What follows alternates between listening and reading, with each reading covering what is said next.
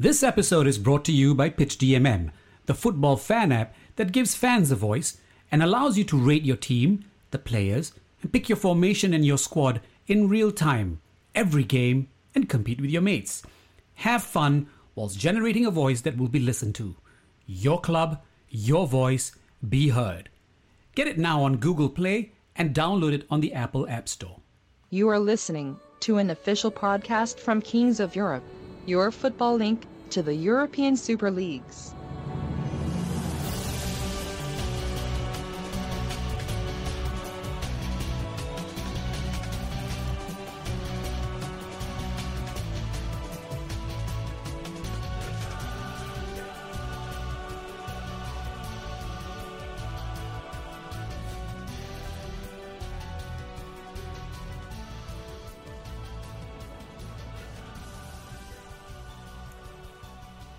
Good evening, everyone. I want to welcome everybody back to the Kings of Europe podcast, episode 9. Just 1 week removed from the Champions League final, and man, it has been quite the week, and what a doozy it's been. Right back at you here, Thursday night, Friday morning, wherever you are listening to us at from the world. We do appreciate it. And we're going to have an interesting episode tonight because we're going to venture a little bit outside of just the European game, but also talk about the European game in comparison to some of the stuff that's going on domestically in the United States. There's some good things happening in American soccer, or if you will, football, depending on, and I do want to say, guys from the UK, you know that you used the term soccer for many, many years, and then it became uncool at some point. And the Americans, we just said, hey, it sounds like a good term. We have a game called football that we like to call effectively so, and we're going to stick with that. So whether you call it soccer, whether you call it football, Major League Soccer is doing a lot of good things. Some teams still, unfortunately, living by the retirement rule for past their prime European stars. Other teams, such as the team that our featured guest tonight supports, not so much. They're doing things based on the European or global model, and they're doing it the right way, and it is shown to absolutely be proving itself effectively, as Atlanta United FC have become one of the darlings, but also one of the more successful sides in Major League Soccer in a very, very short amount of time. Also, I want to thank everybody last week for listening. Had a lot of great support on the Champions League final summary show, review show, whatever you want to call it. Still, as I said, reeling from that defeat. And we're going to get into a little bit of that with our guest because she has watched this as well. And I want to get her thoughts just briefly on what she saw in the 3-1 Real Madrid victory over Liverpool FC. At this time, though, want to give a shout out to Cigar City. I'm still finishing off that 6-pack from Sunday, and it's quite nice. It's the Tocobaga, the Red India Pale Ale. Fantastic stuff from them. As I said, not a lot of good things come out of Florida, but that is one good thing that comes out of Florida. That brewery is fantastic. If you get a chance to check them out in your stateside, please do so. And the good bourbon ran out tonight, so I'm drinking Knob Creek. Don't judge me for it. It is what it is. I'm out of Bullet and Buffalo Trace and all that good stuff. So this is what I have to deal with. I'm on the budget stuff, so to speak. So at this time, though, I want to welcome a guest that we've been looking forward to having on the show for quite some time. She is Atlanta United FC supporter and the lovely, from Atlanta, Georgia, Kelly Francis. Kelly, how you doing tonight? I am doing really well. I love how you Bullet is normally a go-to for me. So I appreciate the Knob Creek. I myself am having a very lovely glass of 14 Hands Cabernet. So I'm a whiner more than I am a bourboner, but I appreciate it either way. Yeah, we do love our bourbon on the Kings of Europe as well as our craft beer. I have noticed this. I mean, you can't have football and not have a little bit of bourbon or craft beer to go along with it, or a good English ale. That'll do, whatever comes best. Or as I'm liking to push, a very nice glass of red wine. Absolutely. I don't know. I've been a huge fan of red wine for I don't know how many years. So to me, the normal stigma is to have a beautiful pint of ale, whatever it be, to watch the football match. But more so, I've been gravitating towards red wine. So I'm going to try and make it a thing. Who knows? I do have the fancy every now and again for a good glass, a very, very good glass of Merlot and or Cabernet. So I'm gonna bring some vino into the program here in the next coming weeks. Yeah. Okay. So I'm just gonna take your advice on that. I do appreciate a good red. Not a big white wine fan, but definitely red is my thing. So, and it's to me the most relaxing drink in the world. So that's mostly what wine does for me. It really just puts me into the for sure. And it definitely depends on which one you drink. So I'm more of a Cabernet / Zinfandel drinker. So when I talk about the red wines I like to drink, I like to talk about hearty, full body, like red wines that you drink that punch you in your stomach sort of thing. For instance, when I go to the wine store that I go to here in Atlanta, I basically say, I want a wine that makes me feel like I'm drinking tobacco and or leather, and they give me perfect options. So tobacco or leather, I like it. It's like I call it the cowboy wines, but yeah. Well, that is I'll have to ask for leather the next time I go into the. You should. It's a very interesting taste of a red wine, but they know exactly what you mean when you say tobacco and leather. So, just have yourself some fun in that market. Oh my goodness! Leather wine. There we go. That's a new terminology for me. I'm gonna have to try that out.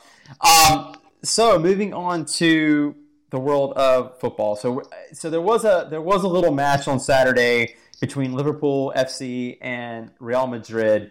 I'm sure you've watched it at this point. I know you have. And what were quickly your takeaways from that match? Real Madrid obviously coming away 3-1, 3 consecutive Champions Leagues in a row. First time since Bayern Munich in the 1970s. Legendary team, obviously, for Zinedine Zidane. So what were some of your takeaways from the match, and what do you think Real Madrid did right, and what did Liverpool do wrong? Okay, well, I'm going to first state that I was watching it at a Liverpool bar with a very good Liverpool friend of mine. Mm-hmm. So to everybody listening, I was obviously pulling for a certain team. As you should. And I also say this because and we'll obviously get into this possibly later, but I'm not a big fan of Cristiano Ronaldo. He's just not somebody that I gravitate towards appreciating and or watching. So Real Madrid has always been a team to me which I don't really like. It also comes from me not necessarily liking them because I'm a Barcelona fan. So I decided to more so weigh on the side of Liverpool, although it was not my first choice of team. I think Real Madrid did a lot of great things in this match. I feel like I was expecting more out of the match in general. I don't want to say a lot of the game, but there are 2 decisive moments, and we all know which moments I'm talking about, that ended up being goalie errors that are being talked about a bit more now than I feel like they should be. I mean, Karras obviously had the awful, throw pass to his player, which ended up being intercepted and then kicked into a goal. I can tell you everybody at that bar was not very happy with it, and there were a lot of people yelling in my ear. And then additionally, we had the screamer from Gareth Bale. And I think what needs to be talked more so, though, about it is how the mentality of Real Madrid kept solid throughout the match. There were a lot of moments in the game which they obviously could have lost the integrity that they had within the players and within the pace of play that they played. But I think overall, Real Madrid ended up just being the better team that night. As much as I love Liverpool and as much as I wanted for the game to end up being, 2-2 or 3-3 coming the end 5 minutes of that match, there were just a lot of things going against Liverpool, and it ended up being more of a mental game than it was a physical game. So I think in that regard, Real Madrid pulled out and they won. So good on them. Good on them to hold strong through injuries. Taking Mohamed Salah off the pitch obviously was a huge blow for Liverpool. Yep. So much of their game is created through him. Salah obviously is a world-class player, and I fully hope he recovers and he is ready to play for Egypt in the World Cup. Yep. But Liverpool need to be able to bounce back and or have a comparable game plan when a player like Salah is taken off the pitch. And I don't think that they had that night. And as good as one player is, you cannot rest the whole morale and or functionality of your team off of it. So, yeah, and the thing with Karius is I worry more about his mental fragility and if he's able to come back from that, because I was listening to another podcast today. I think it was the Liverpool Echo, and they were talking about the prospect of, sports psychology is a fascinating thing, and if you throw an interception in the Super Bowl to lose the game, it's which Peyton Manning did against my Saints. I just want to say that just real quick. Of course, solid Saints reference. Absolutely, that was a cheap plug that I was just basically waiting for. But I mean, I'm technically an Atlanta Falcons fan, so I don't care about your Saints at all. I know you don't. But if you do something like that, it takes a guy like a Peyton Manning who has mental toughness to come back from it, and it doesn't. I haven't really seen Karius have a moment. Obviously, he lost his job. He came in from Mainz, and he was supposed to challenge Mignolet for the starting goalkeeper position with Liverpool. He basically lost out on that almost as soon as he joined the club and was a non-factor last season. Mignolet was by far and above the better keeper. This season he comes in, takes the starting job around Christmas, does pretty well. I mean, he's progressed nicely over the past 4 months and didn't just become the cup keeper, he became their regular league keeper as well. But when you make an error like that, with such, I mean, it is a schoolyard error. It's something that unfortunately ended up being 2 errors during the match. So keep going with what you're saying. Yeah, the rollout to Benzema was, I would say, that was just bad. Atomic bad. I mean, we're talking Kim Jong-un bad. I mean, really, really, really bad. Oh my God! Yeah, I'm not even. Oh wow! I'm not even testing stuff on my own island. I'm shooting at you now. I mean, this is yeah. We're going beyond the Korean. It was North Korea bad. Okay. Yeah, it's North Korea bad, and you wonder. And the sad part about it is with Karius, we won't see him in competitive action again. Yeah, there's some friendlies over here in the States. I know Karius. One of the matches that I'm interested in is when Liverpool play Dortmund here in Charlotte, July 22nd. But you can't really judge someone's performance based on a friendly. Julian Green scored a hat trick last season, 2 seasons ago, for Bayern Munich in a preseason friendly against Inter that I went to go see. And Julian Green was promptly told by Bayern, you are getting loaned out to Stuttgart and you can go and never be heard from again. So thank you very much for your services. You obviously are not Bayern Munich material, but he scored a hat trick in a friendly against a very formidable opponent in Inter Milan in Charlotte, North Carolina. So Karius needs to obviously prove himself again. Match day 1 with Liverpool has to get that confidence back. And I think beyond that, we're kind of in the dark on him right now, because until you get that first save, until you get that first ball coming your way from the opposition, you're not going to really know how you're going to react, and we don't know how you're going to react. So it's our lasting impression of him is unfortunately that error, and we're going to have to look all summer long to see how he recovers from that. Yeah. No, for sure. I remember being in the bar, and I remember a lot of people were just replacing him outright. So yeah, I would love for that to not happen. I mean, obviously, as a goalkeeper, not that the stakes are higher, but the stakes are higher. Yeah. So obviously, very careless mistakes that were made. Some of them can't be defended, some of them can. I mean, obviously the bicycle kick from Gareth Bale is just a wonder goal, and for that to have happened, and obviously this match is it will be replayed for many years to come, and there's nothing any goalie can do really to that, but it will be interesting to see what Liverpool does for the next, for the offseason to decide whether he stays on the team or whether he's replaced or what ends up happening with that. But I love nothing more than a goalkeeper to stay with the team, to prove his worth, to bounce back from something like that. I mean, I obviously know since America is weirdly really great at making goalkeepers. Yeah, they are, yes. Weirdly good at it. Weirdly. We can't do much anything else, but we can make goalkeepers. But one of the things that's very interesting to see with any American goalkeeper, especially within the MLS, is to see how they come back after serving defeat. So for us, the best reference I can say was when we lost our playoff game to Columbus, and it was a shootout.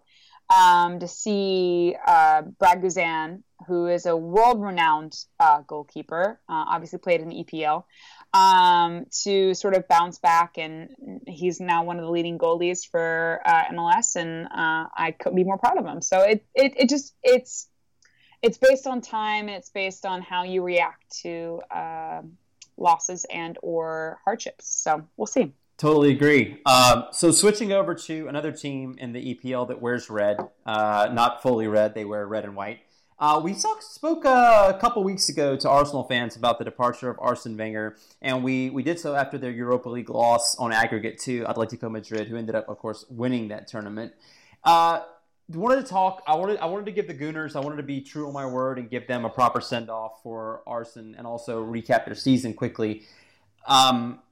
Looking at where Arsenal was this season, they came on that Friday night in the Premier League opener and gave us a thrilling 4-3 victory against Leicester.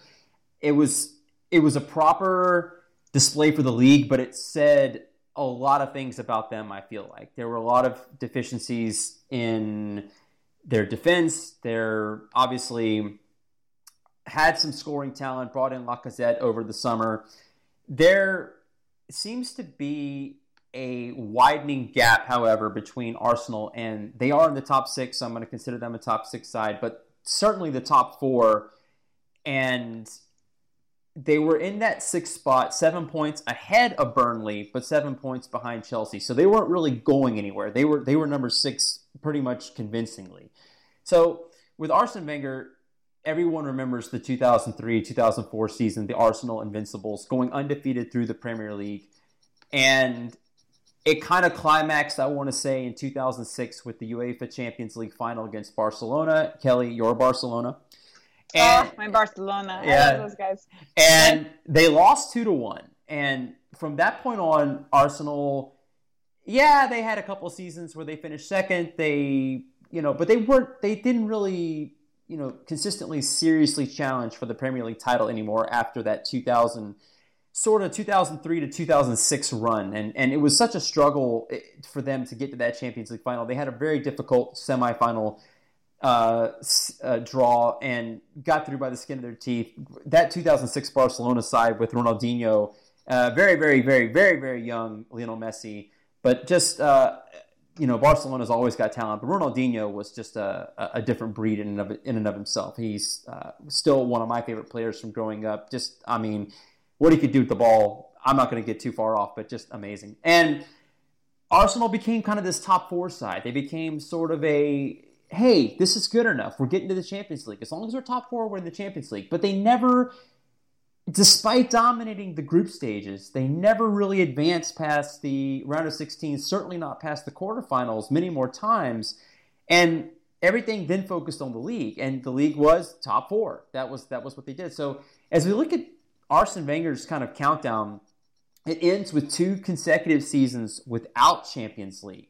2 consecutive seasons in the Europa League. Granted, the one season, this being the 2017-18 season, did very well, got to the semifinals, lost to a very respectable opponent in Atletico Madrid, who obviously no one saw them bowing out of the Champions League in the group stage. That was just kind of a freak event. But nonetheless, they did what they had to do. They made the best of the situation. They took home the silverware. Arsenal, of course, one of their victims on the way to that. So, Kelly, how do you see Arsene Wenger and his legacy as far as Arsenal? It's obviously 22 years with the club, has won the league title, got to one Champions League final, but it seemed like he always lacked that one home run ball, I guess you could say. Just something that really cemented his legacy, because most of the stuff that he did that was really great in his career, he did in the early parts. He did it the very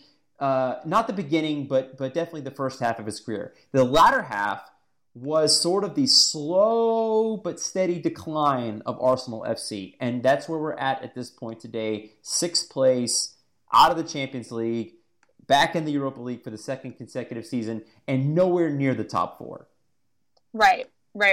So as we discussed, that Wenger has been in since 1996, which, if anybody looking at a coaching position in a major EPL team, to be on a team for 22 years is somewhat unthinkable. The fact that the mentality and or the plan and the rule of a coach can last for over 22 years is, in my opinion, somewhat unheard of.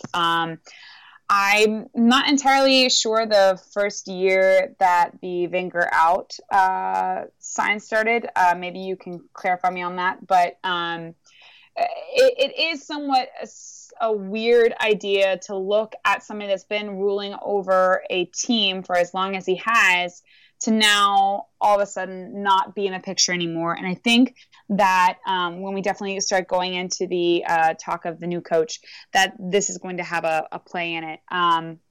During the 2006 to 2011 years, obviously you had the state and move and the transition. And then when you get into the 2011, sort of 2018 years, you're rebuilding and you're trying to return this idea of winning trophies and being a winning league. I feel like Arsenal has put a good front against that. But in the end, I think that Wenger out has honestly lasted too long. I have a lot of diehard Arsenal fans, and they for sure have been seeing Wenger out for more than a few years. So yeah, they have.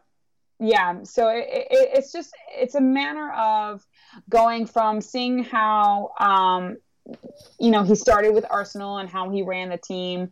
His first sort of season and how they had a little bit of early success. But then when you started seeing a transition and sort of a decline around such a crazy idea. I think it's like a 2006 to 2011. Yeah. That's almost 6 years of a decline. And then we get into this idea of they should rebuild and or come back to the where Arsenal used to be before Wenger came in, which is where your 2011 to 2018 years. You're looking at six. I can't do math. 6+ years of us constantly waiting for Arsenal to be the team that we wanted Arsenal to be, I guess, is the best thing I can say to that. Sure. And you can obviously talk on this a bit more, but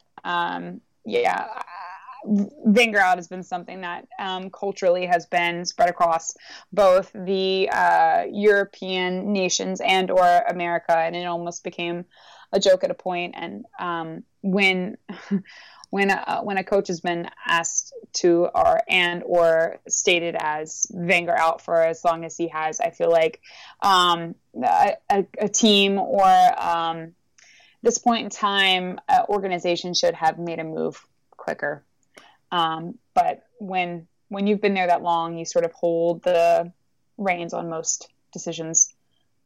Yeah, he became sort of not only the face of the club, but he became, I don't want to say he became bigger than the club, but it was definitely when you said Arsenal FC, the first thing you thought of was Arsene Wenger. He was sort of the iconic figure, this once in a lifetime, once in a generation manager. He was their Alex Ferguson without, of course, many of the trophies that Alex won, but their careers sort of paralleled each other's in terms of years spent with their individual clubs. Obviously, Ferguson got to United a little bit earlier than Wenger got to Arsenal, and by that, Ferguson also left United before Arsene left Arsenal. But they were there both were there with United and Arsenal respectively over 20 years.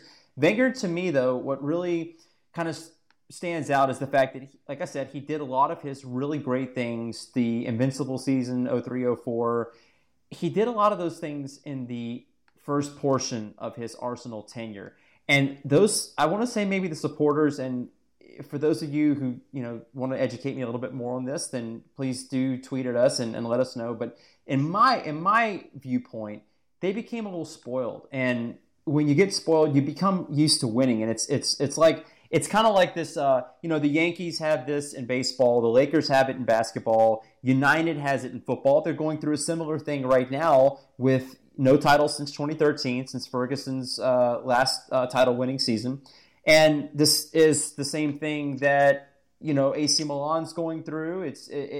Many teams go through. You this Wenger out thing. Top four. It's complacency, honestly, is what it is. It's complacency towards what the team is doing and we're performing. For a long period of time, I felt like it was complacency with the status of the team and or why the team is not performing to standards that they feel like they should be performing to. It's hard because as a fan and as a supporter of any team, you want to be able to defend, and you will defend the team, good or bad. But there is a point in time, and this also goes with what you said with the Yankees, and with honestly any majorly well-known team, there is a bit of complacency, and I don't want that to be rude in any way, but there's a bit of complacency when it comes to a team where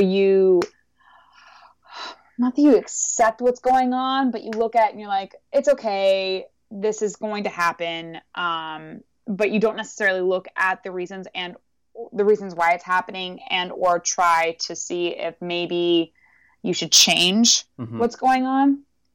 So I give them credit, though, for sticking with him, because if Bayern Munich went 2 years without winning the league title, they would sack, it doesn't matter who it was. It could be Zidane coaching Bayern Munich. If they didn't win the Bundesliga 2 years in a row, it doesn't matter what your name is, you would be sacked. And Arsenal stuck with Wenger for 22 years. Yeah, 22 years. And, because I believe sometimes, and this is where sometimes I think we go a little bit awry with managers, those who do so well and spoil you based on those accolades and achievements that they got, when times get tough, sometimes they are the best ones to dig themselves and the club back out of it. So I think that giving him the opportunity to especially last season, they win the FA Cup, right, silverware. He dug them out time and time again. I mean, there's no denying that Wenger is a fantastic coach, but whether or not he needed to continue to be the coach for Arsenal was the biggest question, I think, from most supporters. I want to jump on real quick too. So Arsenal was led by Alexander Lacazette, the summer transfer with 14 goals, but it's the winter transfer guy, the Dortmund's absolutely insane striker, 31 goals last season in the Bundesliga, won the Golden Boot award in that league. Led Dortmund alongside Marco Reus back to Champions League again last season. And he kind of leaves Dortmund on a sour note. He has a childish mentality. He's a 28-year-old child, as he's self-proclaimed. He's a little bit crazy. He's crazy Alba. But Pierre-Emerick Aubameyang comes in the January transfer window, scores 10 goals in the second half of the season, far outperforming Alexander Lacazette. Aubameyang lines up in a position that he came very familiar with in Dortmund. He was a outright number 9 during the Thomas Tuchel era, and especially the Peter Bosz era there this past season. But when he came into Dortmund, he was a winger, and he played wing a good bit of the time at Arsenal this season, and goes on to score 10 goals. As I said, he outperformed Lacazette. just faced in the second half of the season, by far and above their best player. He scored the last competitive goal in Arsene Wenger's career, which was the 1-0 win over Huddersfield on match day 38. They go out a winning note. Where do you see, Kelly, is Lacazette just going to line up as the number 9 and have Pierre-Emerick Aubameyang on the wing, or is Lacazette expendable now and Aubameyang becomes the number 1 target as far as goal scoring goes? Obviously, I was just hired for the Arsenal coaching job, so I can answer this fully. Honestly, that depends. When we start getting into the way coaches will move around players, I think Aubameyang was a great pickup for Arsenal. I think as far as when we talk about the quality of a striker, he's one of the top 10 in EPL. So I think for the price that they got him, and I think for, the time at the point in his career when they got him, it was a great deal. Whether or not they need another striker, obviously with Lacazette there, is a very contentious debate between Arsenal fans. Yeah. But I'd be interested. I mean, I feel like, even though he is my age, and I'm not going to further that conversation. But I feel like... Well, I just gave his age away, so now we know how old you are. Thank you. Sorry. But he's got many more years ahead of him. I do feel like Aubameyang will become Arsenal's number 1 striker. It will be interesting to see how he obviously lines up, and with Lacazette being there as well. One of the things I like to think of is that with teammates, obviously, chemistry is something that has to be worked upon over time. And I feel like even though we want to judge and or try and determine which one of these strikers and or forwards is going to be the breadwinner as far as goals and or assists, or who we look at as being the number 1 forward on the team, I feel like with given time, chemistry can allow that to not be a competition. And that's honestly, when you think about a team and you think about their forwards on the team and the way that they play their formations, whether it's a 4-2-3-1 or a 4-3-3, which Arsenal is known to playing either. They really like that 4-3-3, especially towards the end of the season. They do. Mm-hmm. They really do. But you still have to think about that. You're sitting there then with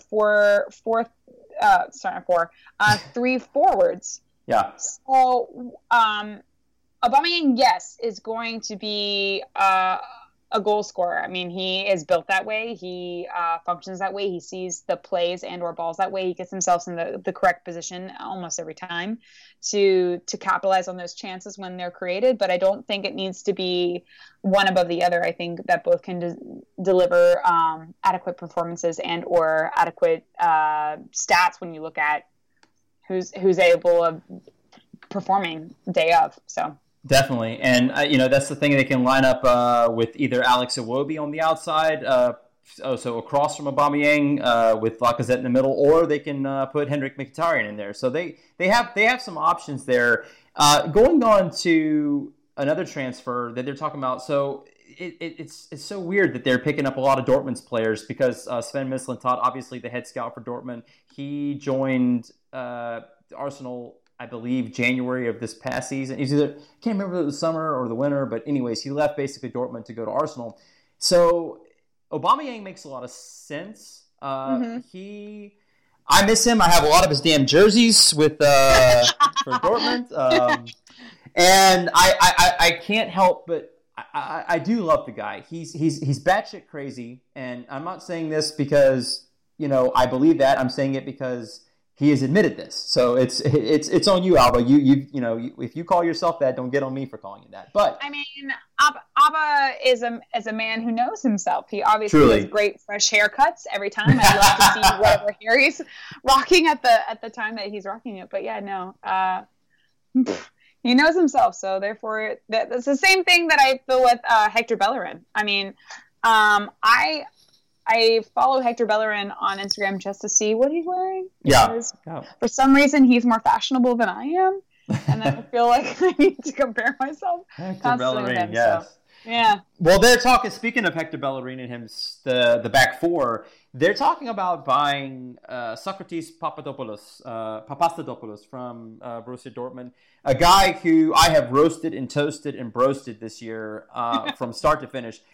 Guy who either lacks the motivation or the skills have significantly declined. He often is seen ball watching. He gets nutmegged quite often. He loses his marker more times than I can count, and has quite often become a liability for Borussia Dortmund.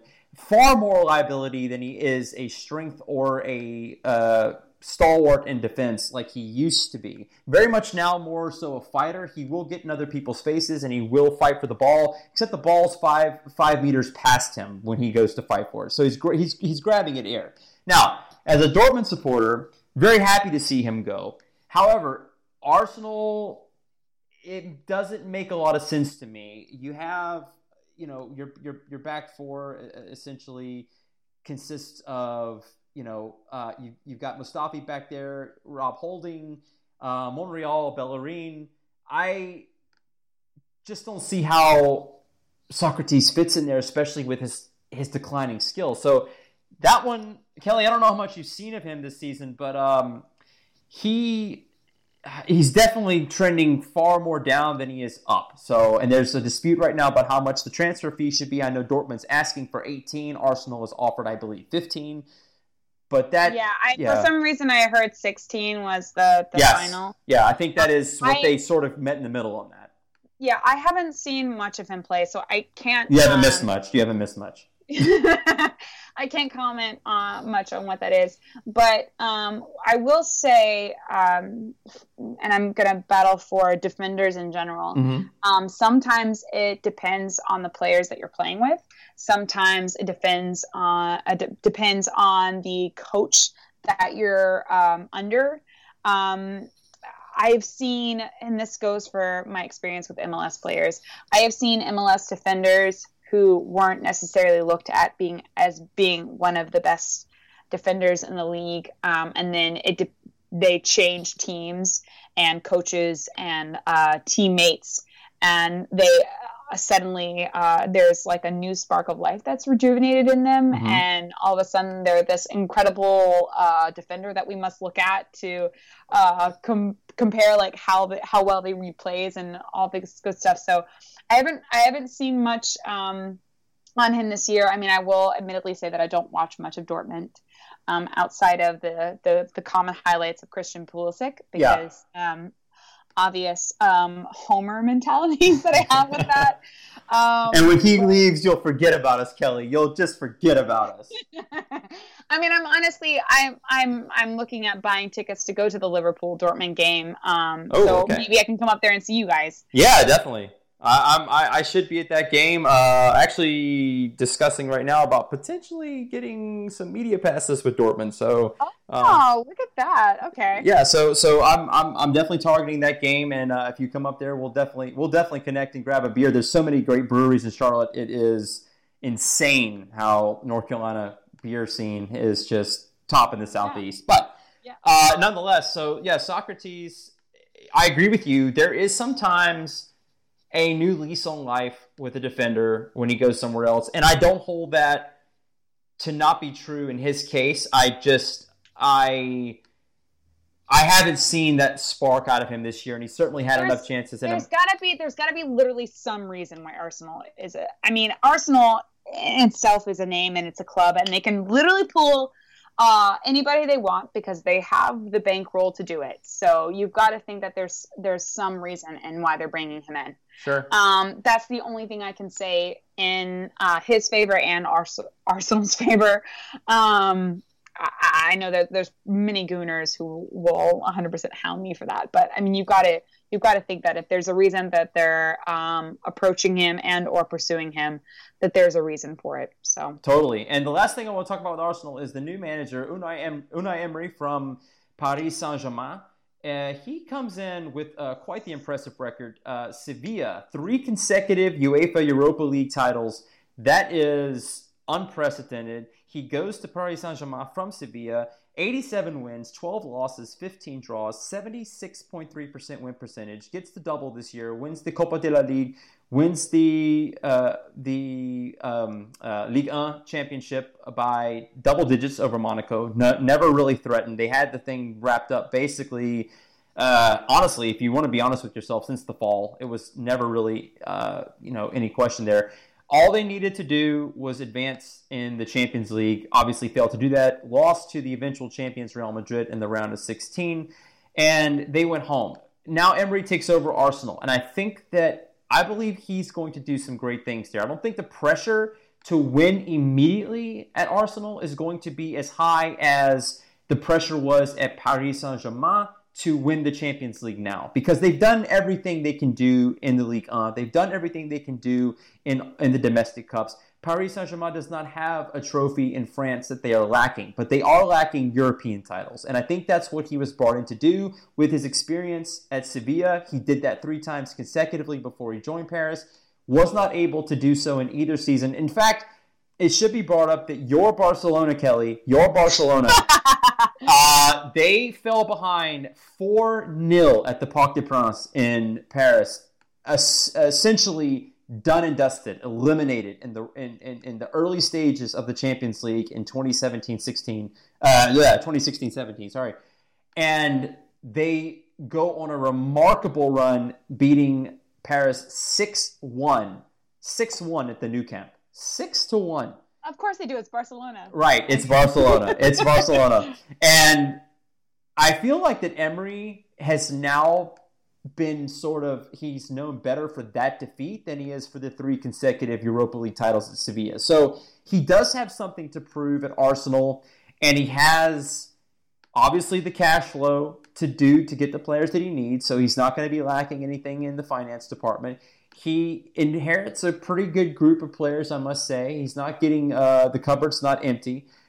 But, no, not at all. Not at all. So where do you think? What's the time limit here? Does he have 1, 2, 3 years? And what are the expectations? Obviously, return to Champions League, so we're looking at top 4. But Kelly, is it realistic with Chelsea? Liverpool is now on the rise. Manchester United has the biggest asshole on the planet, Mourinho, managing them, but an effective asshole. He wins matches. He does so ugly. He plays shit football, but they get the results. And of course, Pep Guardiola. And we're not even talking about Sanchez at this point, and he's not a favorite of mine, even though he's played for Barcelona. So, let's not get into. Right. So can Arsenal get back in the top 4 next season? And more importantly, How much rope are they going to give him to get back to where they think that they should be?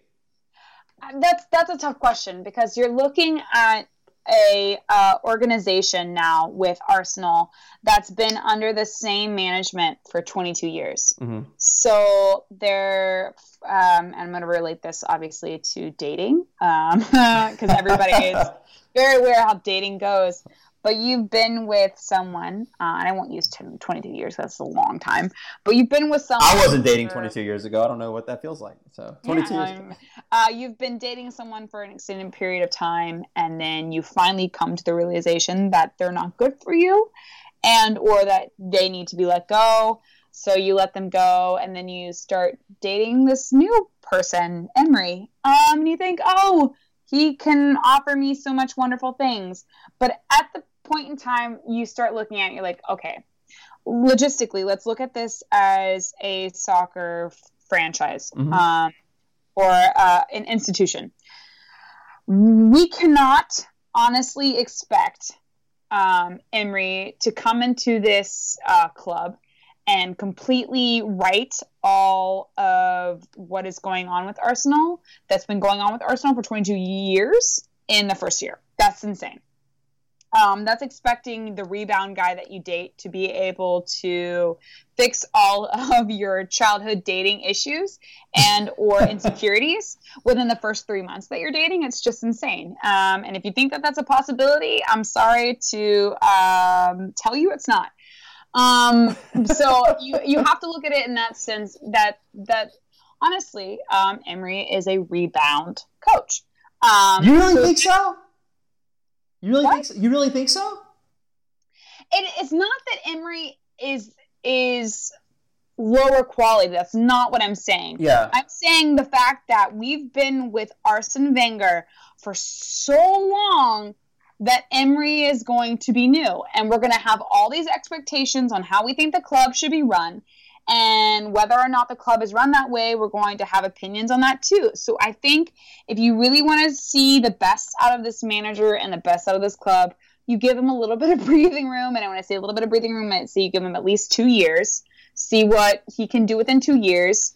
If he stays at the same pace as Arsene Wenger within the first year, he's doing okay. If he improves the result of Arsene Wenger for the last 3 years within the second year, you keep him. It's this whole debate that's actually honestly been going on also in MLS soccer, because there was this whole idea that Patrick Vieira, who, as we all know, was a Arsenal player under Wenger, would come in and replace Wenger for the Arsenal job, and that didn't end up happening. And so there was this whole talk about what was to be expected if Patrick Vieira became the manager. Obviously, that didn't happen, but you got to give any manager time. Certain managers, depending on how well they vibe with the players and how well they vibe with the organization, and or how much leniency, we also have to remember that, how much leniency they get with the organization on money and spending and decision making. And this is actually also coming from Wenger being there for 22 years. He made most of the decisions. So then now you're having a whole organization and or team being like, well, we were duped so many years. I don't want to say duped. Okay, dupe's the wrong word. But we were told for so many years by Wenger what should be done and who should be bought. And Wenger ran that institution for, I mean, honestly, if we want to look at it, he's ran that institution for more than 8 years, like fully ran it. So you're looking at then a liberated organization that is looking to work with a new manager, but they're also going to have their doubts on him. So it's dependent on how much the team, as far as the players, are willing to vibe with Emery, and as well as the actual board of Arsenal is willing to give him room to make decisions. So yeah, no, I agree with that. It's kind of like I love the dating analogy. It's like you've been with Rachel McAdams for so many years, and you're just you're everything's going great, but she's kind of it's like I don't know if I want to move in with you. I've been with you for so long, but I just kind of getting disinterested, and so she dumps you. And right.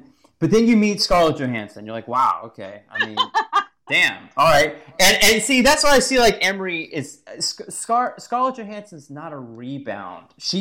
I think she's the next really great girlfriend. And I agree with you. I look at Emery as the same way. That when you originally meet Scarlett Johansson, you think, oh, this is a rebound. You see what I'm saying? It takes Scarlett Jo a few dates for you to realize this is not a rebound. Yeah, I see what you're saying there. So he's obviously got to.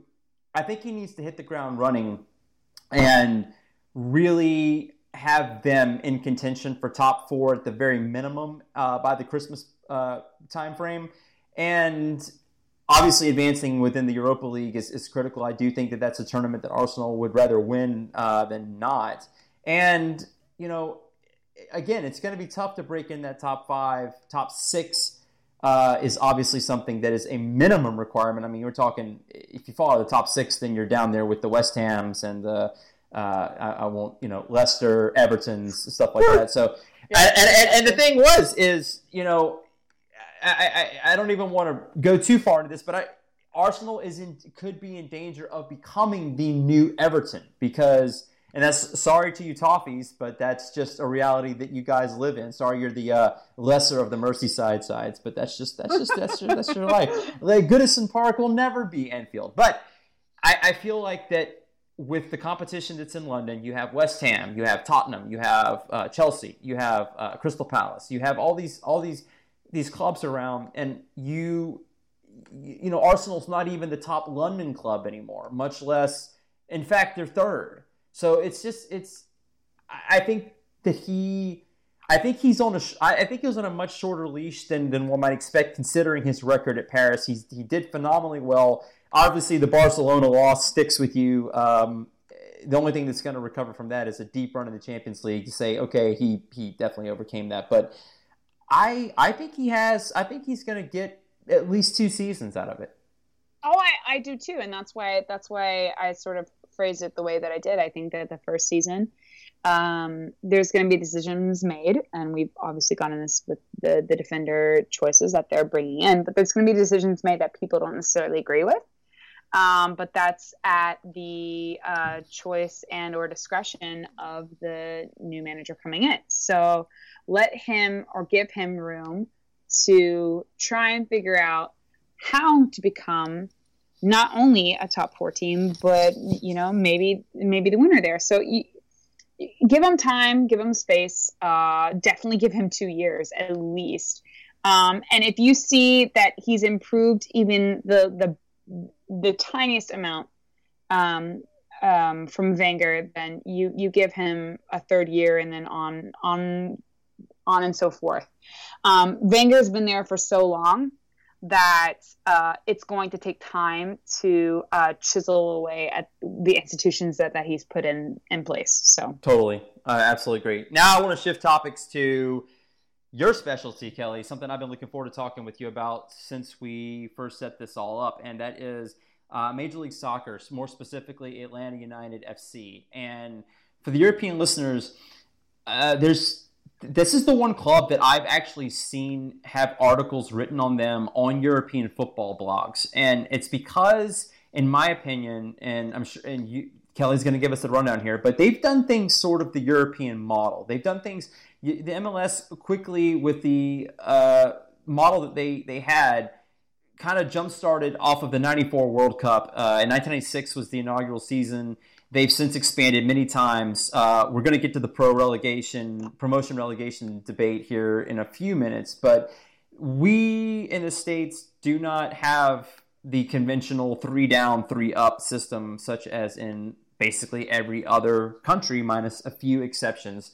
Obviously, we'll just go ahead and say the vast majority of the world has the promotion relegation system. A massive, massive debate here in the States as it pertains to professional football or professional soccer, whichever one you want to choose, to say the least. But Atlanta United has basically come along in the past year. Last year was their quote-unquote expansion season in Major League Soccer. They did phenomenally well. They packed the house. They outsold that professional football team that plays there, the one that throws the pigskin. The one I don't really the guy who choked in the Super Bowl with a 25-point lead. But anyways. Oh, I don't want to talk about that either. I know you don't. I love talking about it though.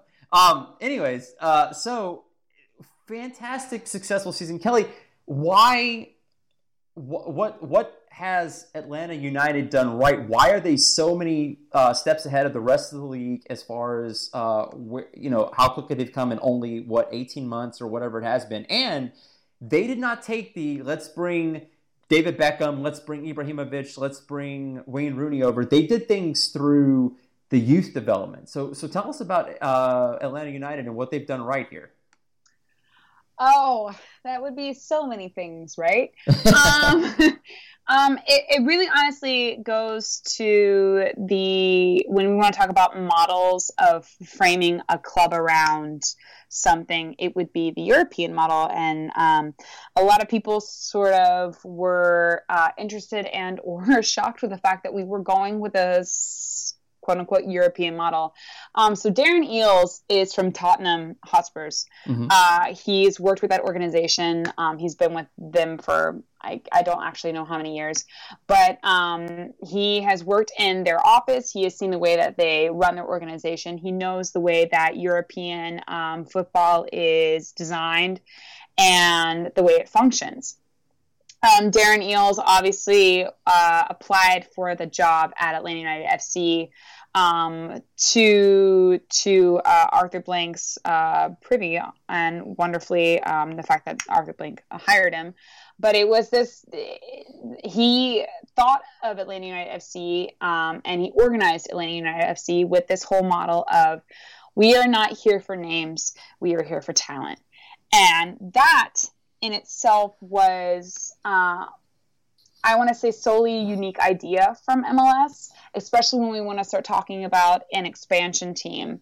We, as far as when I say we, Atlanta United, came into this market not saying, oh, we're going to take the first year to build a team and see where we go. We literally came in the first year that we had play, which was obviously last year, the 2017 season, and we decided to come in swinging. We knew from the get-go when we got our bid, and, Arthur Blank has been working on this since, I think, 2013, working to get MLS here. It was definitely something that when it was designed and when it was planned out, and when we hired Darren Eales and then consequently hired Carlos Bocanegra, that we were not ready and or willing to take the MLS model, which is now weirdly enough be calling MLS 2.0, and allowing that to be the model that we framed ourselves upon. And when I say MLS 2.0, I'm talking about, like you had said, signing David Beckham, which was an LA Galaxy signing. At the time when Beckham came into the market, it made sense. MLS was not a looked at sport, and Beckham was probably one of the most well-known players in the world at that time. So signing somebody like him was going to get eyeballs to the screen. And at the time when we signed Beckham, that made sense, and that was a good transfer and a good idea and a good signing. Here we are, fast forward to 2017. Atlanta United's not going to sign somebody like David Beckham. There's no point. The idea and the model that we run our club on is the fact that we're going to find the best talent from around the world. We're going to bring them in. We're going to make them superstars in the MLS, and then we're going to send them to the EPL. Because in reality, any South American player and or a player from any continent whatsoever who's not really gained enough media attention and or spotlight with coverage is going to want that eye on them, is going to want the prestige of being beyond your competitors in a league to move them to the EPL. And that's the model that right now is, as we are seeing, works. The best thing I can suggest for this, because we actually haven't seen it work for one of our bigger players, is when we lost our number 6. Oh my God, why am I blanking right now? We lost our number 6 during the off season, right before the transfer window was closed, or oh my God, Carlos. Oh my God, I feel like I'm such a terrible person right now. But we basically sold that player to Colo Colo. Which Carlos Bocanegra? No, not Bocanegra. Bocanegra is Carmona? Carmona, thank you. Carlos Carmona. Yeah.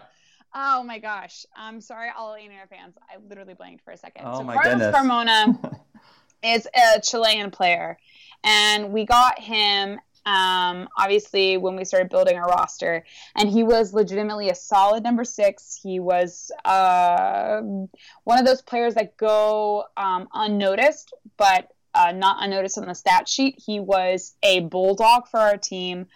When we ended up transferring him to Colo Colo in Chile, it was a loss that we thought that we had on our team because we thought we couldn't replace him. I mean, that obviously comes with later. It talks about like who we have on depth. But the interesting part about when we got Carlos Carmona is that we originally got him for a set amount on a transfer fee, and we ended up selling him for a profit of margin. So the idea here with anybody that comes into Atlanta United, and this goes for Miguel Almiron, this goes for Joseph Martinez, this goes for Tito Villalba, this goes for Ezequiel Barco. Obviously, all those names that I said are South American, they're Argentinian, they're Venezuelan, they're Paraguayan. These players who were known in the respective fields where they played in Argentina or in Paraguay or in Venezuela. Technically, Joseph Martinez played in Italy. They came over to us with the idea that they'd be playing under Tata Martino, as we know is a prodigious coach for not only the Uruguayan national team, but also not the Uruguayan, but the Paraguayan national team, and obviously for Barcelona, which is one of my favorite teams. We didn't know that. We didn't know that. No, yeah, it's weird how that knows it. But these players came over with the idea that they were going to play with Tata Martino. They were going to develop under our system, under the MLS system, and they were going to gain exposure and notoriety from the MLS system to propel them to where they eventually wanted to go. The best example I can have for this, and I'm going to stop my rant in a second, but it's Miguel Almiron. He is very much in the running to be the MLS MVP for this season. He very much so could have been the MLS MVP last season, but he is our number 10. He is our creator. He is probably one of the most shiftiest, smartest players that are within MLS. Any team would be lucky to have him, and there is a very, very, very good chance that he leaves us during the summer for an insane amount to go to EPL or a La Liga team.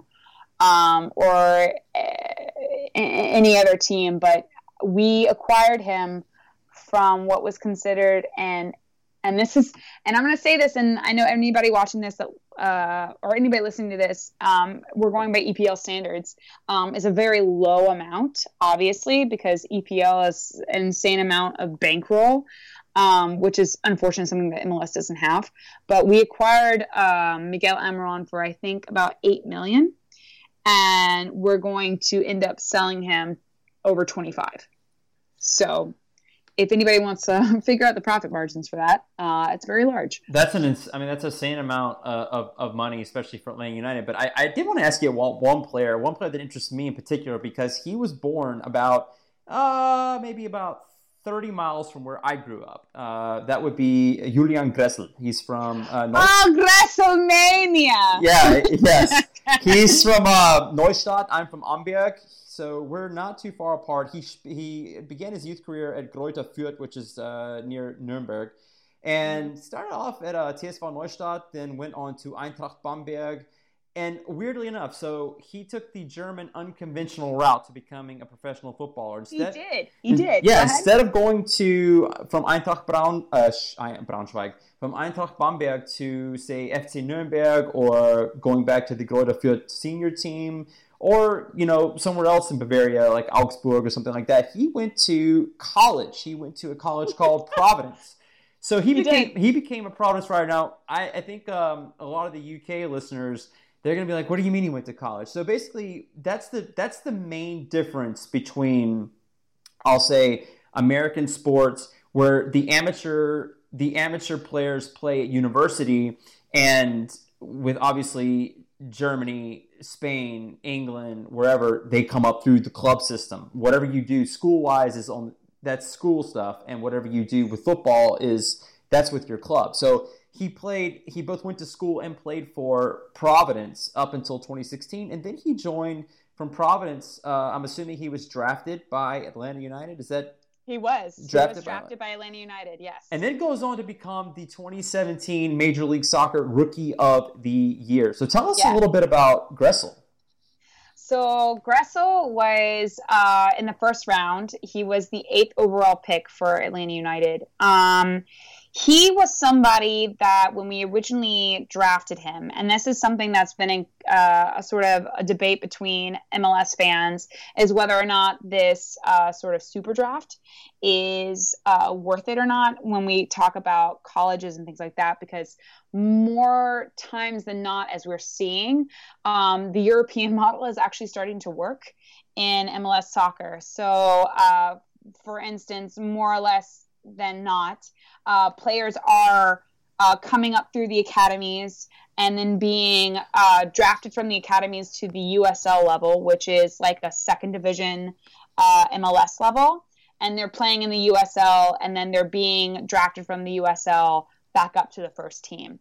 So as we're seeing now with the way that MLS is starting to progressively, and I mean like rapidly change the way that soccer works in the United States, we are seeing the more European model work. But even more so in the past recent years, there has been a huge influx of college athletes or collegiate athletes that, depending on where they are in the world, they would go to American schools in the United States and play soccer there.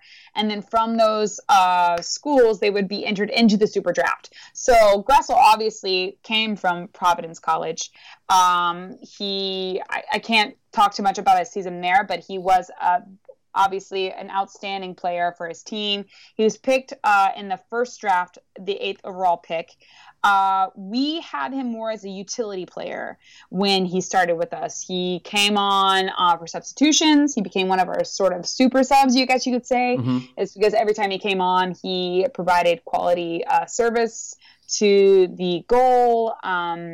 He just ended up being somebody that we relied upon in situations where we were needing extra players. For instance, the first season when Joseph Martinez was out for, unfortunately, 4 months, and I don't know if anybody listening to this actually knows Atlanta United, but Joseph Martinez is like our premier striker. That is the person that we rely upon game after game for goals. He's actually his goal to game rate is insane compared to most goal scorers in MLS. But when he was out for a solid period of the season last year, we looked on Gressel to play a left wing back role, which is normally what Tito Vijabal plays. And then, he became from there somebody that was more than a super sub. He became a fixture piece for us. It was interesting to see, though, coming into this 2018 season, we didn't necessarily think that he was going to play such a huge role. But once we started the season and we started playing a different formation than we've ever played before, which is a 3-5-2, which is, if anybody that knows Tata Martino, is not normally a formation that he plays in. He prefers a pressing style of play. He prefers to get everybody forward and have the back line higher up the field than normal. But a 3-5-2 is a formation that we ended up settling on this year. That was a more defensive formation that allowed us to hold the back line but bomb when we needed to. Gressel has become sort of a surprise revelation for us. And I know that's a determinate way of saying it, but we knew he was good, but I don't think we knew how good he was until the beginning of the season. And Gressel is now undoubtedly somebody that should be starting for our first 11. It's undoubtedly going to be a huge super sub for us coming off the bench. And he is somebody that I look at seeing his progression and his timeline through our team as being somebody that will be approached by an EPL team or a Bundesliga team within the next 2 years. He's not going to stay with us for very long. He's just too talented. So let me ask you this. So this is a great segue because you talked about this thing, this draft thing, okay? So American football was invented in America. Major League Baseball also invented in America. National Basketball Association founded also in the United States of America. The draft makes sense. It's been the American sports way of life since I can remember, obviously in our lifetimes, but many, many lifetimes before ours. So football, soccer, not invented in America. No. It came from overseas. Is it so? There's this whole debate right now, as I alluded to, about the promotion relegation. I think Europeans, especially, I've talked to people who are Calcio fans, so Serie A, Bundesliga. They have this unbelievably hard understanding. And it's funny because I get it as an NFL fan because it's all we've ever known. There's the college draft. There is no FC Nuremberg that plays football that we can get talent from in Germany. It's just a stateside game for the most part, especially at the elite level. And those elite talents come from University of Georgia or Alabama or Florida or Miami or Florida State or wherever. And that's whoever the best player is, the worst team. Yes, you get rewarded for being absolutely abysmally bad. They get to the first pick. So, the promotion relegation, if you're bottom of the MLS, then you get a higher draft pick. So if you perform, the worse you perform, the more talented player in theory you will get. So let me say this. The player with the most upside and potential you will get. So what are your thoughts on promotion relegation and the draft as a whole? Do you think that MLS should get their talent just like the rest of the civilized football world does, through like you said, the youth systems or purchasing players from maybe well-known, but the player himself is a lesser-known South American player, or as in Julian Gressel's case, a German player who struggled to get in perhaps a first team with a major club over there, but gets an opportunity with a club like Atlanta United. And should they have it where if you win the USL, you should get entrance to the MLS, and if you finish dead last in MLS, you should move down to the second tier? This is a very loaded question. I know. But this is the one thing I can say that interests people the most, because they find it the one thing that could be potentially missing from quote unquote legitimizing the league in the eyes of the world. Right. Well, first and foremost, there's going to be a very hard way to legitimize the league in front of the world. The world sees MLS soccer as being subpar, and that's something that we're obviously working on year in, year out to change. So I don't think Pro-Rel immediately would change the way that the world views MLS, but I feel like, and this is, like I said, it's a very loaded question. It's a very hot topic, and Pro-Rel is something that's often discussed between fans and people alike, but you have to look at it this way. EPL has been around for over 100 years. Depending on each club, it's, years upon years of history there. MLS, hasn't obviously been in contention and or been in existence for very long.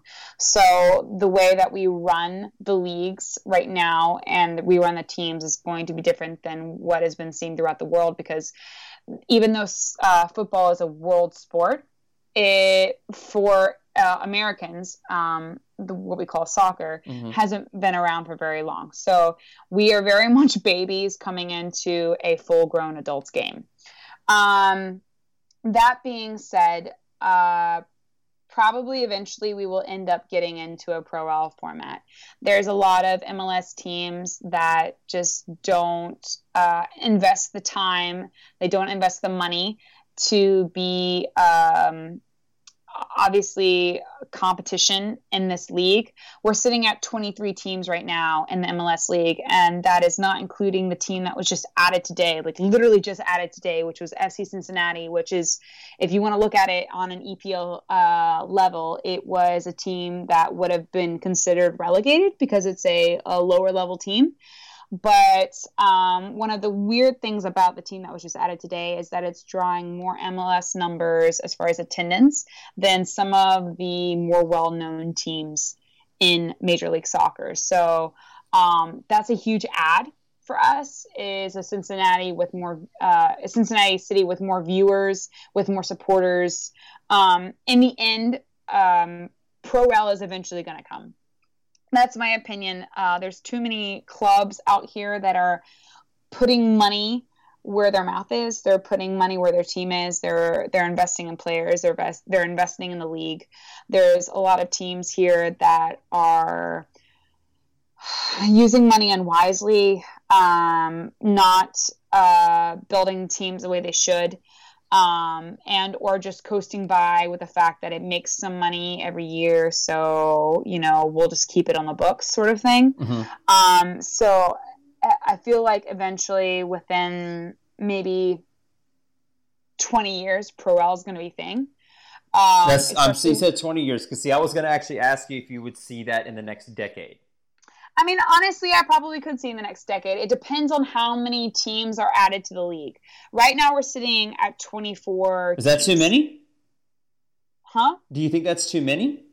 No, I don't think it's too many, but I think once you get over a certain amount, and once you get to maybe 30 teams, there's got to be a sort of distinction. And there's honestly already a distinction right now between teams in MLS. Whether or not the Pro Rel is added to the distinction of it, there are teams that you look at as being the real hot shots of the league, like you would your EPL leagues, like your Man City and your Man U and your Liverpool and your Arsenals. Those are the hot shots of the league. Those are the teams that have the most money, that can start paying players more and getting higher quality players. You've got teams like that already exist in MLS. We're just not in a system where the teams that are below us that aren't trying to acquire players like this, or trying to gain money and or acquire players to then transfer out. Those teams aren't looked at as being, I guess, relegated, but in a sense, they are the bottom of the league. We all know that. We all know that, certain teams need to step up, or they are literally going to be left behind. Because MLS, and I will say this for somebody that's been watching, MLS has changed so drastically within the past 2 years. And that seems crazy from a football standpoint. Excuse me, I keep wanting to say soccer because it's MLS soccer, but they're one and the same. And the thing is, like I said, the Brits, they know, they used the term for many years, and then it became uncool to say, and we kept it. So it's kind of it's so funny we say soccer and football, and I find myself doing it all the time. It's football. It's just because we have another football in this country, and we tend to identify it more so than soccer with that term. But yeah, it becomes annoying to me too, because I'm like, damn it, you know what I mean. Yeah. We all know what we mean when I'm talking about. Yes. There's very obviously within the dynamics and the fabric work of MLS, there are teams that if Pro Rel started today, they would be in relegation easily. Absolutely. And they would have to work their way out of it if they tried to work their way out of it. And they honestly sometimes spend their money like they are a relegation team. So it's very interesting to see the dynamic of it. I don't think that MLS will get to Pro Rel within the next few years. Maybe looking at it in a decade, maybe depending on how many teams are added into the league, and especially depending on the way that the teams keep or manage the club, whether they actually put money into it, whether the people who own the teams care about the sport of football, because what you have with a particular team that I'm thinking of is that the owner has a lot of money but doesn't necessarily care about the sport. Right. It's just a cash cow. Yeah. And I can tell you that it would be such they talk about football romanticism all the time, and it would be such a story for the Charleston Battery, for example. And Charleston Battery, they are my hometown team here in the States. And for them to win the USL and then get promoted to MLS, that would be the first time in history that a major sports league has had a team present in Charleston, South Carolina. So, and they would have done it the old-fashioned way, by earning it. They didn't have a rich owner like Jerry Jones come in, or Stan Kroenke, or Roman Abramovich. No, they have it's a small operation. They play at it used to be Blackbaud Stadium. I forget what it's called now, but anyways, it's one of your typical third division German league stadiums, 10,000 seats and such forth. But it would just be such a great thing for them to. You could see the natural growth, and they've won the league before, and of course they've been rewarded with you're playing in the same league again next year, which is just having grown up overseas is such a foreign concept because it made such a dream that even if it's impossible, it was still 1 in a 10,000 chance reality that your team could one day play in the Bundesliga. If they win, they're in, and that's and you know it that's what makes the sport so pure, and it's what makes everybody support these lower tier teams. It makes the managerial team the effort has to be there in order to be relegated, not relegated, but obviously advanced. But the same sort of ideal that you're talking of is somewhat compared to what just happened with FC Cincinnati. So for people who listen to this that don't follow MLS, FC Cincinnati has put in a bid for them to be an MLS franchisee. So they obviously play in the second league right now, which is considered USL. Mm-hmm. FC Cincinnati has a huge contention as far as like a fan base. They are packing 35,000 plus into a stadium, which is in MLS numbers is a lot of people. And they have won the title last year. They are obviously a very well-qualified soccer team. Mm-hmm. The organization is legit, and they just have been accepted, and or their bid to join the MLS has been accepted today. So they, as far as when we talk about to this 2019 season, they will be an MLS team. So in a way, that's obviously pro-rel at work. But in a way it's not, because there had to have been a bid in, and the commissioner of MLS would have had to have gone to the city to in a poor manner of words, deem it worthy, see that the city is obviously a city that is going to be under the framework that MLS is trying to build. And I know for a fact that right now MLS is trying to build a framework and a supportership with fans and with cities when it's compared to soccer. The same with EPL. We want to be we don't want to be seen as a retirement league, and it bothers us when people see us as a retirement league, because it is the old stigma. And there are so many teams here now that are doing to get quality talent, to have top players, to get unknown players, to perform at a high level. I can tell you so many teams right now that don't have the working LA Galaxy model, like get a Beckham or get a Zlatan Ibrahimovic. Even the same with this new transfer, which really gets my goat, with DC United with getting Wayne Rooney. Yes, because it's a play for the name. It's not a play for the sport. Wayne Rooney, and that's not any slight at Wayne Rooney or Zlatan Ibrahimovic. No, of course not. It's a slight at Everton. That's what it is. Exactly. No, we all know they're really great players, and I'm sure that a lot of people in EPL or elsewhere in the world will look at those players coming to MLS and be like, oh, they're going to teach us something. But in reality, and this is actually also something, I don't know if you saw it, and I don't know if anybody listening to this podcast knows what TMZ is. Oh yeah, no, I know what they are.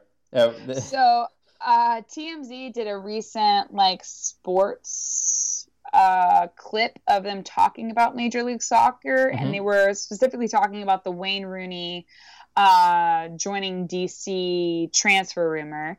And they talked about it as such of we don't understand why DC's getting Wayne Rooney because, he's out of his prime. But then they immediately followed that up with, well, it doesn't really matter because he's still going to be a better player than anybody else in MLS. And it really, I don't want to say it hurt, but I'm going to use the phrase again, it got my goat. Sorry, to piggyback on what you just said, though, that's the way I felt about Kaká, David Villa, and Bastian Schweinsteiger, and especially Ibra, because when Ibra came in and made his debut with Galaxy, he scores a goal, and it's like, oh, look, he can do that in MLS. He couldn't do that with United anymore, so they sent his ass packing. But look what he can do against these little, subpar professional football, if they want to call them professional football players. Yeah, but look at where Ibra is right now. Yeah, he scores an opening goal, which he has done with a lot of teams that he's joined. Yes. But where is he now? He's still in a losing season. Yeah. And it doesn't matter what one player can do. You can't turn an entire team. It doesn't matter how good you are. Yeah. You can't carry that team. And by far, none of the players that you've just said, obviously Kaká is out of it because he's retired. Yeah. But David Villa is still absolutely amazing. I mean, I'm not going to deny anything David Villa has done. And Schweinsteiger was actually quite good with the fire. Schweinsteiger is also very good, but you look at Schweinsteiger with Chicago, and he's not holding that team together either. There are so many more pieces to that puzzle that have to be built, and this is one of the things that really pisses me off is that people look at MLS and they say it's such a lower level league, but you don't understand that the EPL has a bankroll. I want to say 10 times the size of what MLS is allowed to use. Allowed. And I use the word allowed because we are literally not allowed to go over certain numbers and figures in transfers, and we're only allowed a certain number of international slots. It's the way that the league has sort of put these standards on our team. So no matter how well we try to build our roster, no matter how well we try to organize the team, we're still not going to be able to acquire the players that you will in EPL because we don't have the bankroll to do it, because we're not allowed the bankroll to do it, whether or not we've got owners that can give the money over. And additionally, when it comes to international slots, we're only allowed, I think, and I'm saying a number right now, and this might be completely incorrect, but like 6 international slots. Mm-hmm. Think about any EPL team you have. How many international players do you have? How many of them are originally from England? Very few. And how many of them are from international places? A lot. Exactly. And now imagine trying to make Arsenal fit within the model that you've got so many English players and then only 6 international players. Yeah, it's impossible. So you can dredge MLS as all you want, and I'm not going to go against the league by saying that these rules shouldn't exist, because it does also encourages managers and or team owners to be creative, but it's just where we are right now in our infancy. We are very much in our infancy, but this goes back to this idea that the players that are coming in, the quote unquote retirement players, mm-hmm. are better than any other player that's in MLS, and that's 100% not a fact. It's just not a fact. Yeah, no, that's not. I agree with you there. You've got Piatti, obviously with the Portland Timbers, who is a fantastic player. Valeri with the Timbers, and then you've got Piatti with Montreal. You've got Almiron, that's obviously going to go to EPL or an Italy league within this year. Like, he's going to be sold, and it's something that we know, and we're just sort of having to deal with. You've got Barco, who just joined the league and is already sort of tearing everybody up, and he's from Argentina, Independiente, the club Independiente. Yeah. You've got Sebastian Javinko, who is a Mexican national team player and is absolutely destroying everybody with LAFC. I mean, you've got Simon, which is a Bulgarian player who has been called up because of his play with LAFC, because he's just also, once again, just reaching max potential. Same with the Scottish player, Johnny Russell, who is now was on a I want to say don't know what league he came from, but he was a lower level 3 team in Scotland, sort of overlooked by most people. Sporting Kansas City, an MLS team, found him, spotted him, signed him, and he has been destroying defenses ever since he came into MLS. Sometimes you just have to give players that have talent that are sort of being overshadowed by the position that they're in. They're being overshadowed by their circumstances. You got to give them room to breathe. And I think that that's what MLS does so well, especially with Almiron and Barco. Not specifically for Atlanta United, and cases like Johnny Russell and Lawrence Simon, is you've got these players that are being consistently overlooked, but it just matters on, what team they're playing on and the manager that they're playing underneath, and then they can shine because Johnny Russell has been promoted to the Scottish national team. Yeah, Johnny Russell came from Derby County, so he actually played in the first league, and so that's right under the Premiership. So so you're playing with Nottingham Forest, Leeds United, Fulham, Aston Villa, Sunderland, Middlesbrough. You're playing with some pretty decent clubs there. Originally his start was at Dundee United in Scotland, but yeah. Yes, that's right. Yeah. But one player, as we go towards the end, I could talk about this with you all night because it is fascinating, just the difference of worlds between what is becoming fast and furious, a very good professional soccer league in MLS, but still has a long way to go, and also a long way to go in people's opinions. But a couple of more topics I wanted to hit on you. One of them being, how big of a deal was it that they had their first ever representative, MLS that is, in the CONCACAF Champions League last year, with Toronto FC narrowly losing to Guadalajara, 3-3 on aggregate, 4-2 on penalties. What Toronto FC obviously has been kind of a power in MLS for a few years now. Obviously, a couple of U.S. international players. Altidore is the first one that comes to mind, plays for them. But the guy I want to talk to you about after you answer the question about how big that was is obviously Sebastian Giovinco. Toronto FC is 100% a powerhouse. They had one of the best MLS seasons on record, if not the best MLS season on record last year. There's a lot of things that can be said about Toronto FC, especially about the players that we're about to go into, Sebastian Giovinco. But the entire team in general, with Altidore and Michael Bradley, it's a team of stars. They are actually one of when we talk about the pay rate disparity between EPL and MLS, they're actually one of the highest money rolled and allowed money rolled MLS teams in this league. So they have the highest allocation for money to players, so they can afford better players than some of the teams that are lower down in the league. But no, undoubtedly them going that far in the CCL was crazy exciting, as much as I don't really like TFC because of many games that we played against them.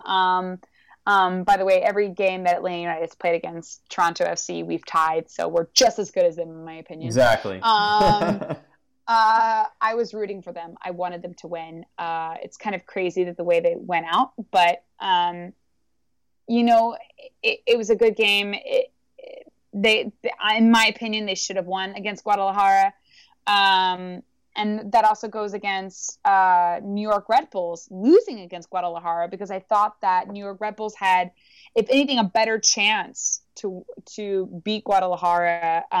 It was just a matter of what players they played, and they didn't play Kaku, and there's a whole thing with that. But for an MLS team getting that far in the final, for the fact that two MLS teams got that far in the tournament, was a huge thing. And I will say this right now, is that Atlanta United is I think a point away from being able to get into the CCL right now. Yeah. Depending on how well we play our season, we might end up being in the CCL next year.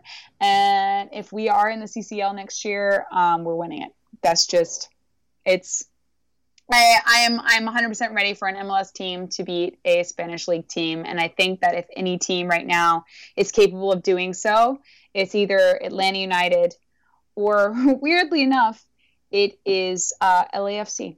So for those who don't know, follow, there's this, and I talked about this on the last podcast. I am absolutely in love with the FIFA Club World Cup patch. I think it really symbolizes your club, because you don't get a patch the next season for winning the Champions League. You just get the respect patch and the ball again, and if you've won it multiple times, you get the little trophy and a number. But if you win the FIFA Club World Cup, you get that patch, and that signifies not only are you the FIFA Club World Cup champions, but you also won the UEFA Champions League. If you are a CONCACAF Champions League winner, you compete in the FIFA Club World Cup competition. Mm-hmm. So that means that you, as Toronto FC, or you, if you are Atlanta United, and win it, you are playing against Real Madrid. You're playing against the Barcelonas. You're playing against the Bayern Munichs. You're playing against the Juventuses. Well, Sorry, Juventus, you haven't won it in decades, so my bad on that. I'm sorry. So that's such an honor to. I think it's the 7 confederations, so it's 7 teams, and I know it's kind of sucks because Europe gets they get like 2 buys. They get like. The bottom 4 play each other, and then there's another round, and then Europe comes in like at the semifinal stage. So they basically have to win 1 match, and then they play the final. So it's kind of slated in a way that the European champions almost automatically get to the final. That notwithstanding, you mentioned Atlanta United winning it, but let me ask you, what are your opinions? Because there's a lot of Italian Azzurri fans, Italian national team fans, and as well as Calcio fans that would love to see Sebastian Giovinco return to Serie A, because he's been just a world beater in Major League Soccer, putting up gaudy numbers ever since he got in the league. Where do you think he's the one European star that he came into his own in MLS long before he was past his prime? So he is not a retirement player. He became a name in Major League Soccer. And he did, yeah. So do you think he will ever get lured back to the European continent, or do you think he's an MLS mainstayer? And do you think that's why, because he plays in MLS and perhaps the MLS gets that stigma of being a lesser league, that Italy does not call him up regularly to the national side? No, I don't, because there are other national teams that have called up players from MLS. So I feel like that in itself negates that statement. Mm-hmm. As we all know, Italy is not going to the World Cup. So that also might deter Italy from calling Giovinco up, it is also the discretion of the club on whether or not the player goes.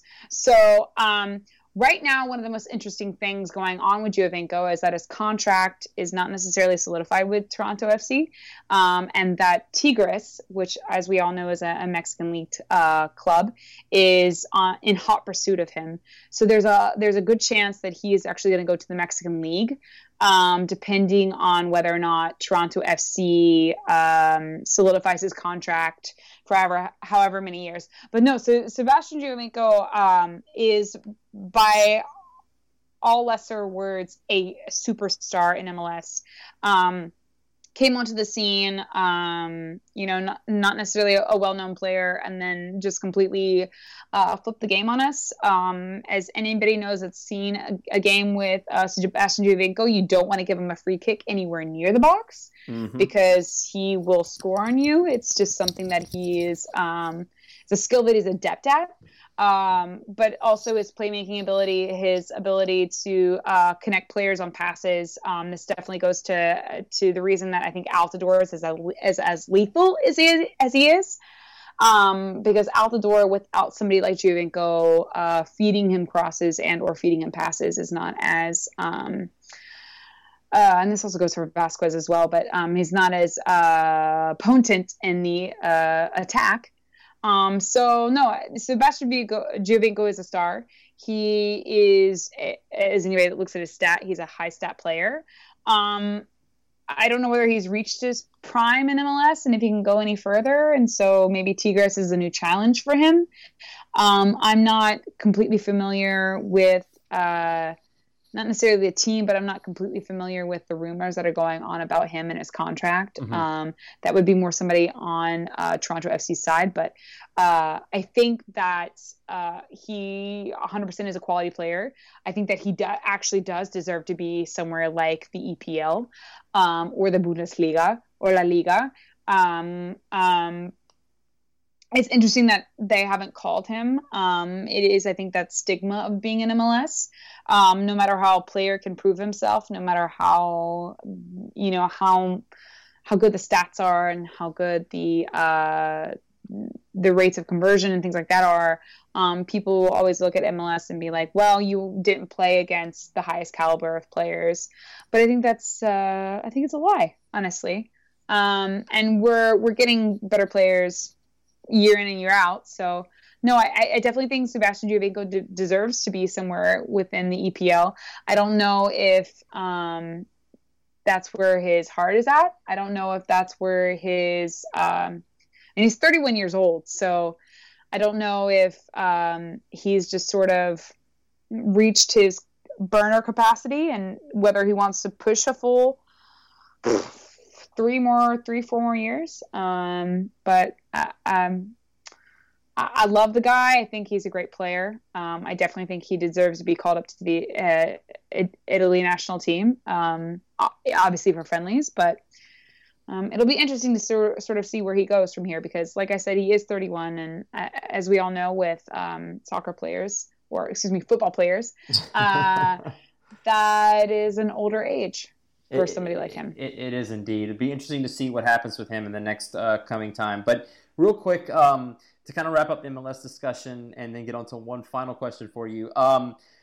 Where do you see Atlanta United FC in a decade, and where do you see the league in a decade? And what I mean by that is Atlanta United, will they have, I believe they will, and I'm sure that you're going to co-sign this, will they have some silverware to display in the next decade? And will the league be more, how do I put this?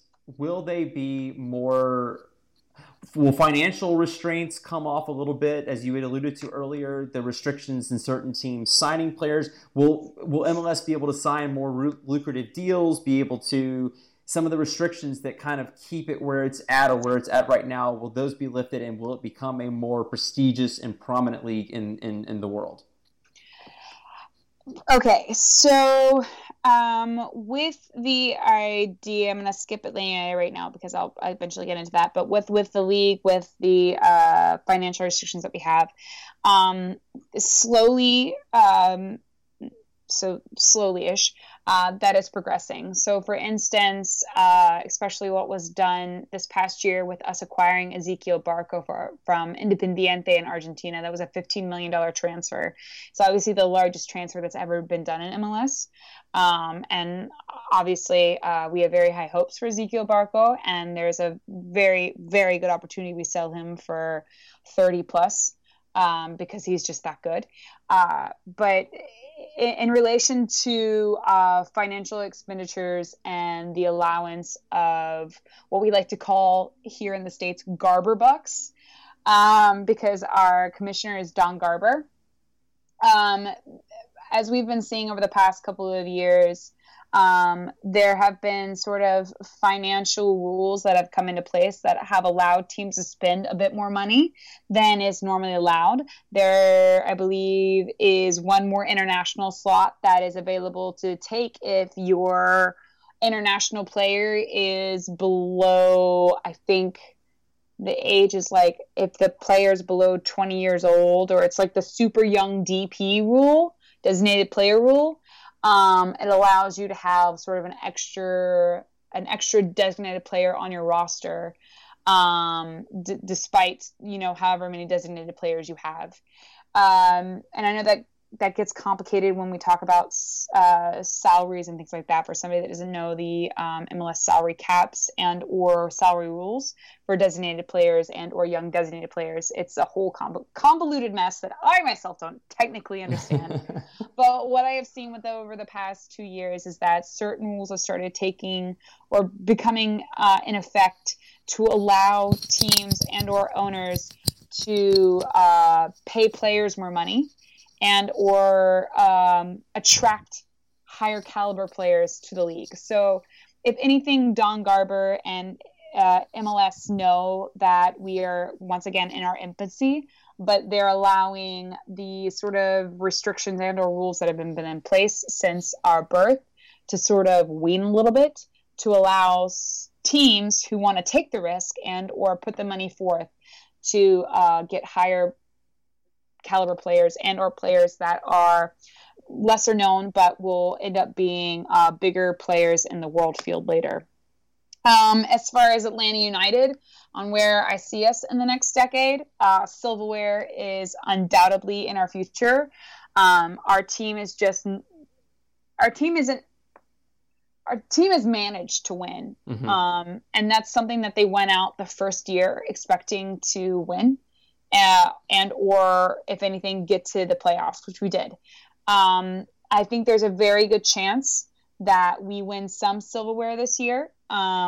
I would love for it to be the MLS Cup. If not, I would love for it to be the Supporters Shield. Most people that don't know MLS don't know what I'm talking about. It's fine. But this team is run like a European league. We expect to be able to pull in players that most people don't necessarily know, but we have discovered and will play for our team and become a superstar in the MLS, and then we will sell to EPL. It's the same thing that we've got going on right now with Miguel Almiron. It's a player that we know that we're probably going to lose in the summer transfer window to an EPL team or to a La Liga team, depending on, whatever team he goes to. But we are ran and or functioned and are set up to be a team that's very much on the higher level of play and or functionality, like a Man City, like a Man United, like a Liverpool, just without the same sort of bankroll allowed. Man, I would love to be able to afford players like you guys can. Yeah. But I don't know where the league goes as far as money allocation in the next 10 years, but I definitely see Atlanta United being a staple for the league. We've already proved it in our supporter numbers. We've already, obviously proved it in our functionality with getting to the playoffs last year. We've proved it with one of the hardest things that any team can do, definitely in its second year. And I'm going to repeat that, second year is depth in a league and in a club. And that's one of the things that we've sort of relied upon this year because we've had some really weird injuries. But our depth has been incredible. Players that we didn't know were able to step up to the plate were able to. So it will be really interesting to see where we are in the next 10 years, but undoubtedly silverware and or prestigency is, I don't even know if prestigency is a word, but it's in our future. I think it's just prestige. Yes. Prestige, yeah. Definitely, and they're a team that as I said, a writer that I used to work with at on a British site, he did an article on Atlanta United back in January, and I read it, and I edited that article and published it, and it was fantastic because it kind of gave me an inside view on the team, and I'm going to keep my eye on. Yeah. Oh my goodness, all that whiskey, I guess. I am going to keep my eye out on them as well, because I think that you're right that Atlanta United's doing things the right way, and they're doing things they're built to last. So one final question. So you've alluded to this a couple of times tonight. So real quickly, I have to ask you, who is your first love in European football, and how did they become your first love? So that would be Barcelona. Okay.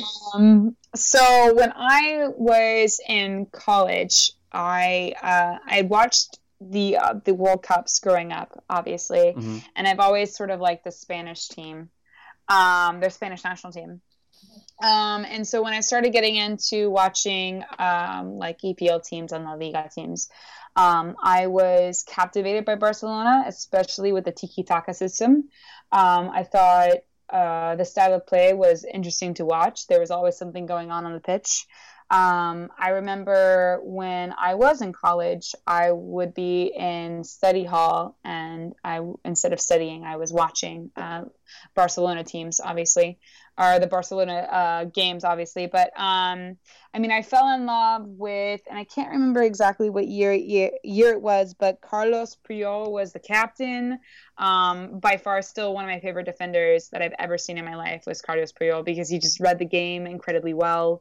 The leadership on his side was something that was just unbelievable to me, and it was from then that I understood like the meaning of a game was more or less the fight between two teams than it was just who wins the game, the strategic play. Same with Iniesta. Iniesta has grown to be one of my favorite players as well. The way that he can play and or be the maestro between different players. Almost in my idea, losing him in Barcelona is going to be extremely difficult, because I think the entire team is now at a loss.